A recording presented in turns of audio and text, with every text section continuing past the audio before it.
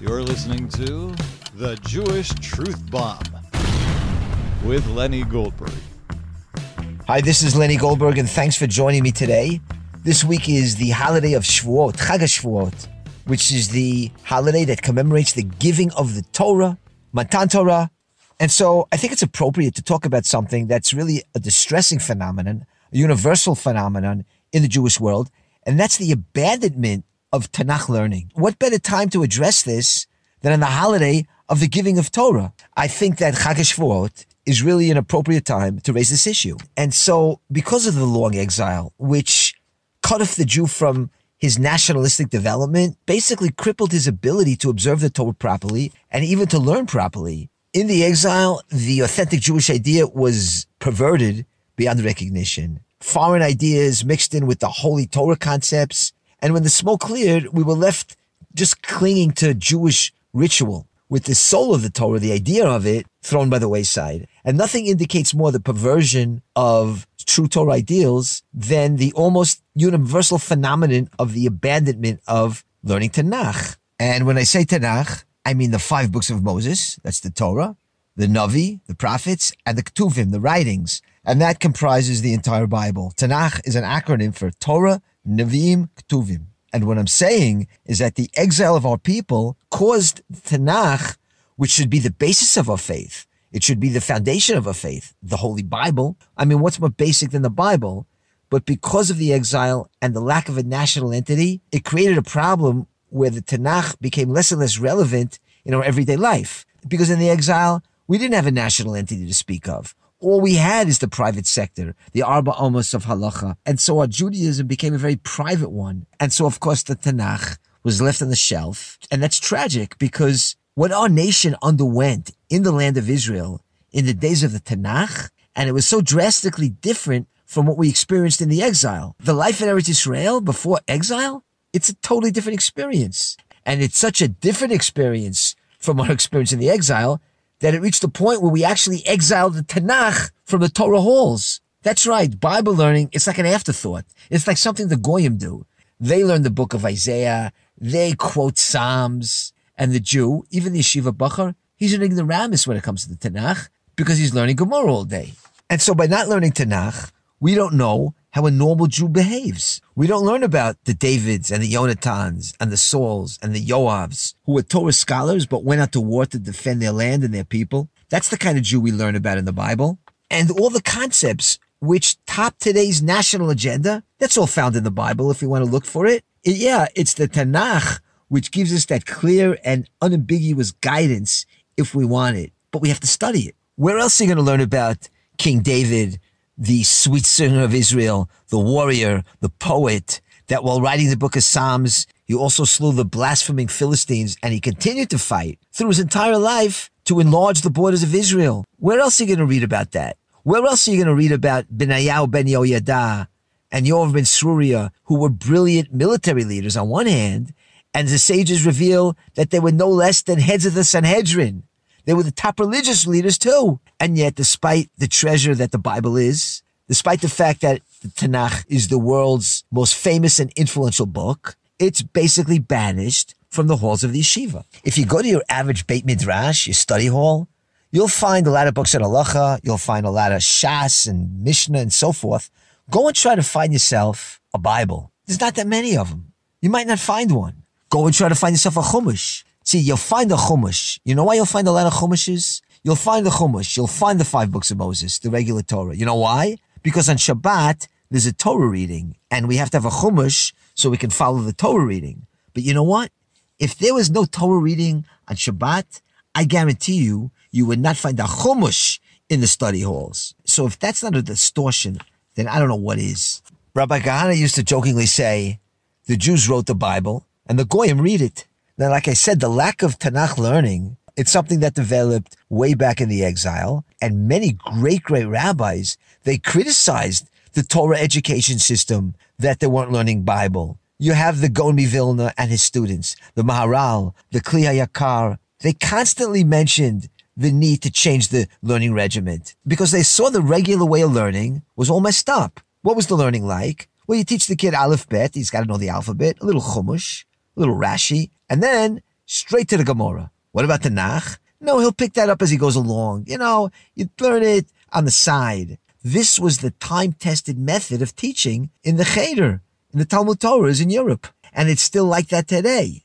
And that's one of the reasons why a lot of young guys are turned off from learning. And again, this was criticized by the greatest rabbis who were saying, first you have to master the written law, the Tanach. And I'll repeat it. When I say Tanach, that's initials for the Taf is the Torah, the 5 books of Moses. The Nun for Navi, the prophets, which starts with the book of Joshua and goes right through the rest of the prophets.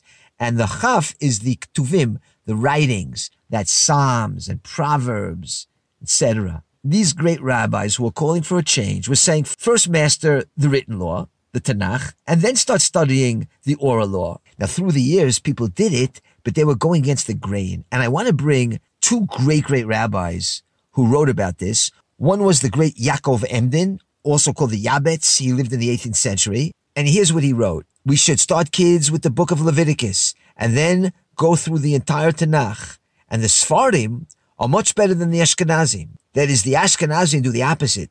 They learn Talmud, and if they have any time left, they learn the Bible. And Yaakov Emden continues, how can you teach Mishnah and Gemara if you don't know the simple understanding of the Bible? That's why the sages teach us in Pirkei Avot, in chapter 5, that at the age of 5, the study of Tanakh should commence. At the age of 10, study the Mishnah, and 15 for the study of Talmud. That is, the Torah, it's a structured edifice with the study of Tanakh being the foundation. And so if you begin at the age of 9 to study what's really appropriate for a 15-year-old, and you bypass Tanakh study, then you're left like a building without a foundation. If you don't have the Bible down pat, then the whole structure is flimsy and it crumbles.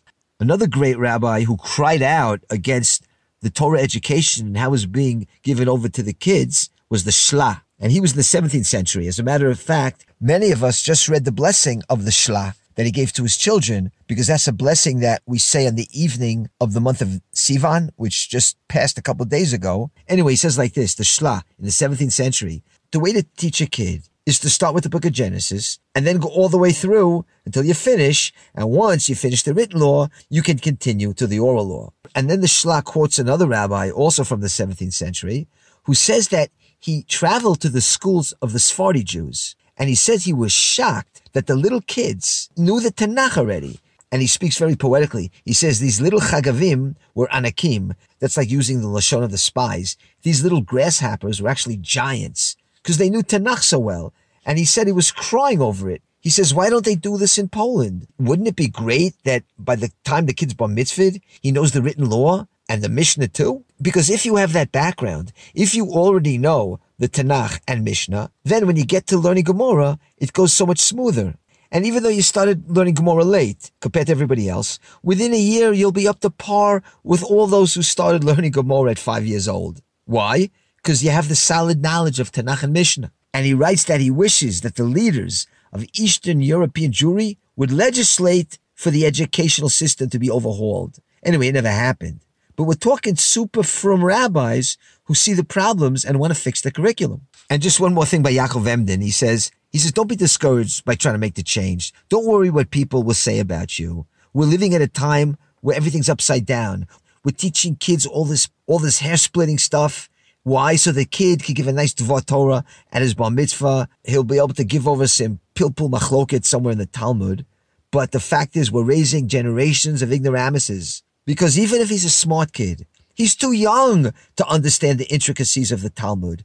Why should a little kid understand Tractate Tubot and Nida and Gittin, all these tractates that deal with men and women and marriage?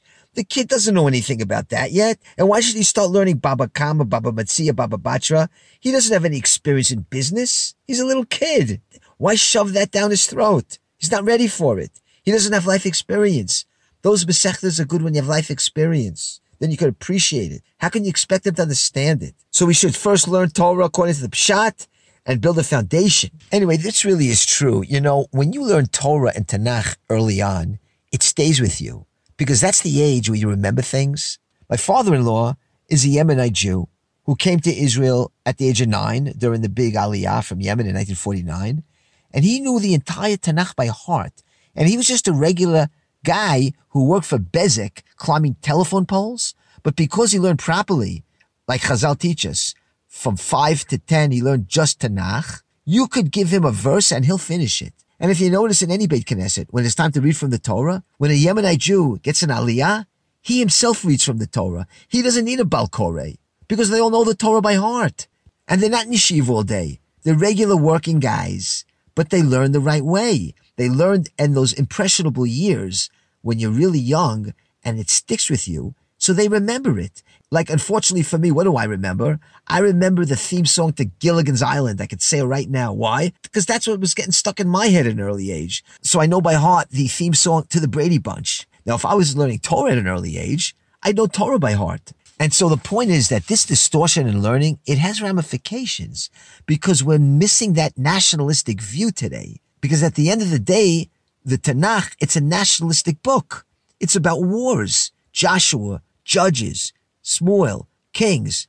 It's about fighting for the land of Israel. It's about establishing a state and running it by Torah law. It's about dealing with enemies within your borders and outside your borders.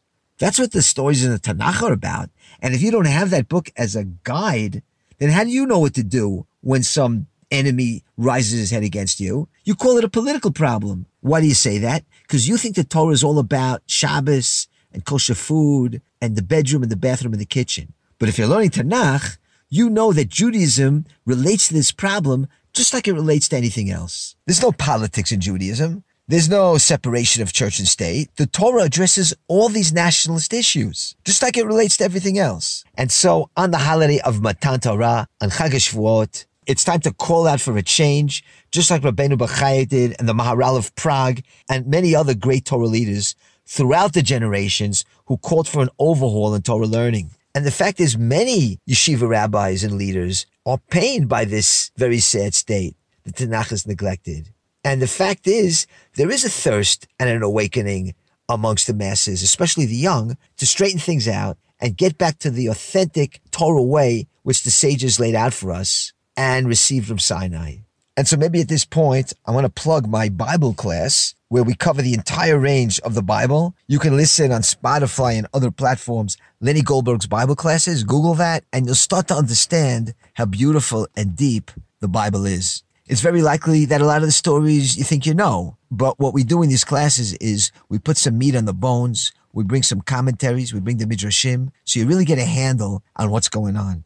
Moving on to something else. This past week, when Israel celebrated its 75th anniversary, we saw the Arabs publicizing their Nakba Day. Nakba in Arabic means disaster or catastrophe, because for them, the 1948 War of Independence victory, which for us, of course, commemorates the establishment of the state, for them, that marked the displacement of 700,000 Palestinians. That's how they see the victory of the 48 War of Independence that we celebrate. For them, it's Nakba Day. And every year this comes up. I remember when John Kerry said in 2018, he said that when Israel celebrates its 70th anniversary, well, the Palestinians mark a very different anniversary. 70 years, what they call Nakba, or catastrophe. That's what Kerry would say in his speeches. And this year you had Rashida Tlaib, that swine, pushing for Palestinian Nakba Day recognition in the United States, and she got shot down by the Republicans.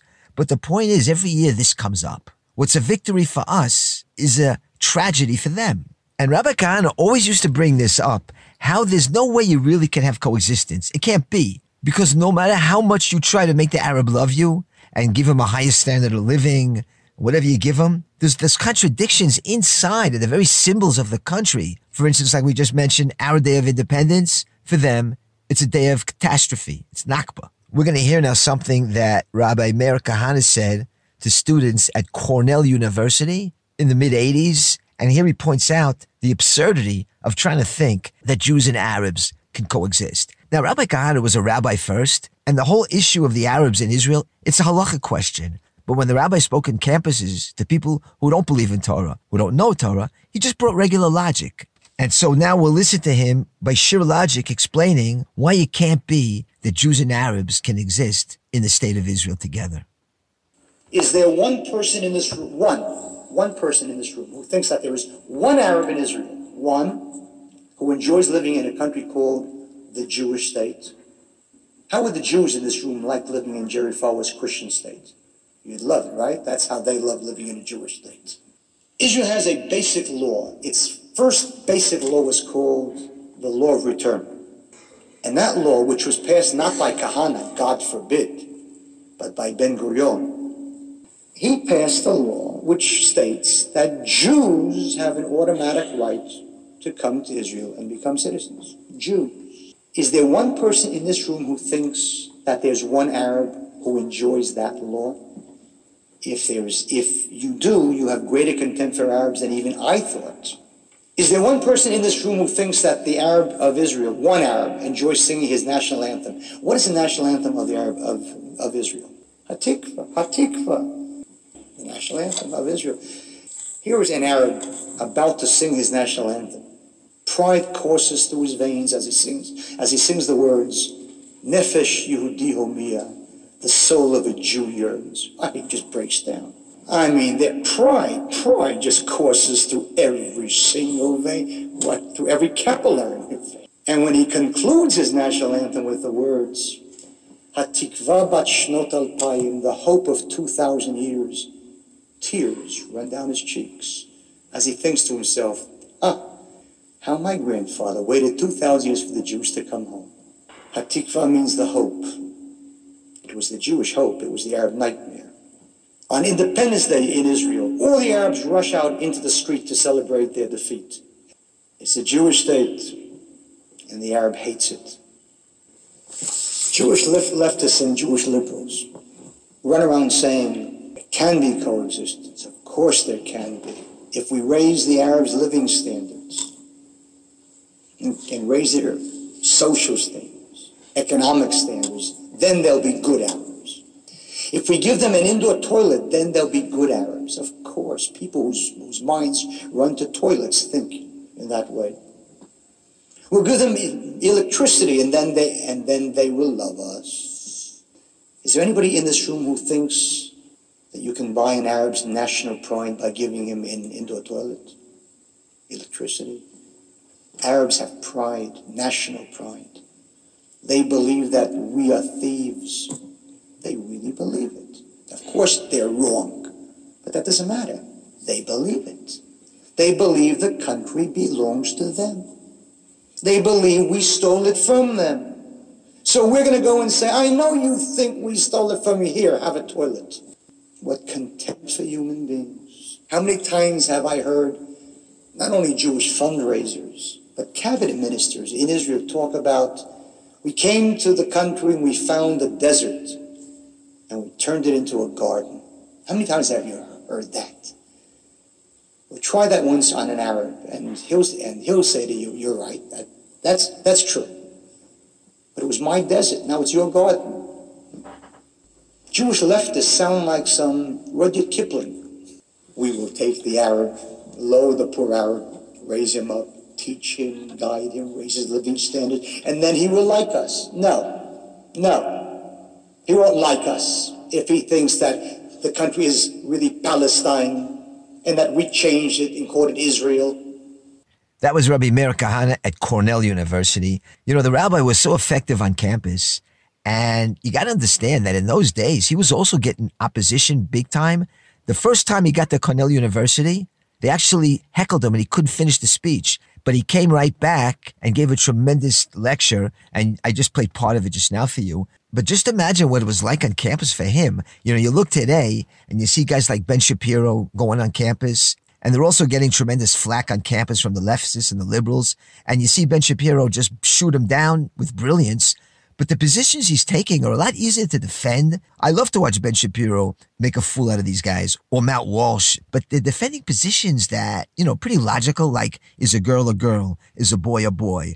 Even though they're facing a hostile student body, that's a pretty easy position to defend. But Rabbi Kahana was going around in the 80s saying on campus that we have to throw out the Arabs. Now, that's a much harder position to defend on a college campus than whether a boy is a boy and a girl is a girl, or whatever other woke subjects come up today. It's pretty easy to destroy those woke kooks you have on your campuses, and it's fun to watch. I enjoy it. But again, the rabbi here, he's taking a stand on issues that are totally not politically correct at all, and he's able to pull it off. Before ending the show, I wanted to bring something else that Rabbi Kahana would say at the end of a lot of his lectures on campus. In his effort to do kiruv, to do outreach, to bring those Jews a little closer to Judaism, to give them a little Jewish pride, he would often end with the Devar Torah, which happens to be very appropriate for the holiday of Shavuot, which is coming up this Thursday. So listen to how the rabbi ends one of his campus lectures with a well-known midrash that relates to the question, why was Torah given on Mount Sinai and not another more prestigious mountain? The Talmud tells us that when God wanted to give the Torah to the Jewish people, all the mountains, the highest, the loftiest, all of them came. The tallest mountains came, and each one pleaded, give me the honor. I want the Torah to be given on my peak. And God said, no. I have a small mountain. It's called Sinai. And I'm going to give it on this little mountain's peak because I want to teach the Jews a lesson, to be humble. Humble. The Gera Rebbe, the Rebbe of Gur, was a great, great scholar and also smart. And so he asked a very, very good question. He said, I don't understand. He said, if God wanted to teach the Jew to be humble, why didn't he give the Torah in a valley? Is that not a good question? Come, honest. Of course it's a great. You don't get more humble than it. That's about the lowest you can get. That's humble. So he answered the question. He said, because God wanted to teach the Jews two lessons. One, be humble. Two, don't be too humble. Don't be too humble. Never be a valley. Don't let people step on you. And don't feel bad about kicking back when people want to kick you.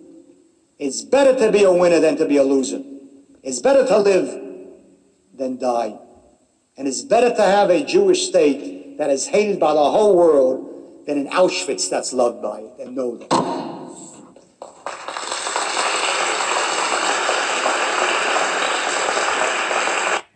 So we see there again on college campus how the rabbi worked, how he tried to instill Jewish pride into the young Jew, hopefully to get the Jew more interested in his Jewish heritage, give him a little Jewish pride. Maybe he'll open a Jewish book one day. But the fact is, that's a message for all of us. On one hand, we're humble. In our dealings with our fellow man, with our neighbor, in personal matters, we stay humble. But when it comes to national issues, the Jewish people, there we have pride. Because after all, we're the chosen people. As we say before, reading from the Torah, Asher barcha banu mikol ha'amim. Blessed Hashem that you chose us from all the nations. That's Jewish pride. We always have to have that balance. That is, if we're insulted personally about something, you just have to swallow your pride sometimes, let it go. But if you're being insulted as a Jew, then you stand up for yourself. Then you got to be a mountain. That's it for me. If you have any comments or any questions, you can email me at lennygoldberg40@gmail.com. Lenny Goldberg 40, the number 40, Lenny with two N's, lennygoldberg40@gmail.com. I'll be back next week, God willing, with some more.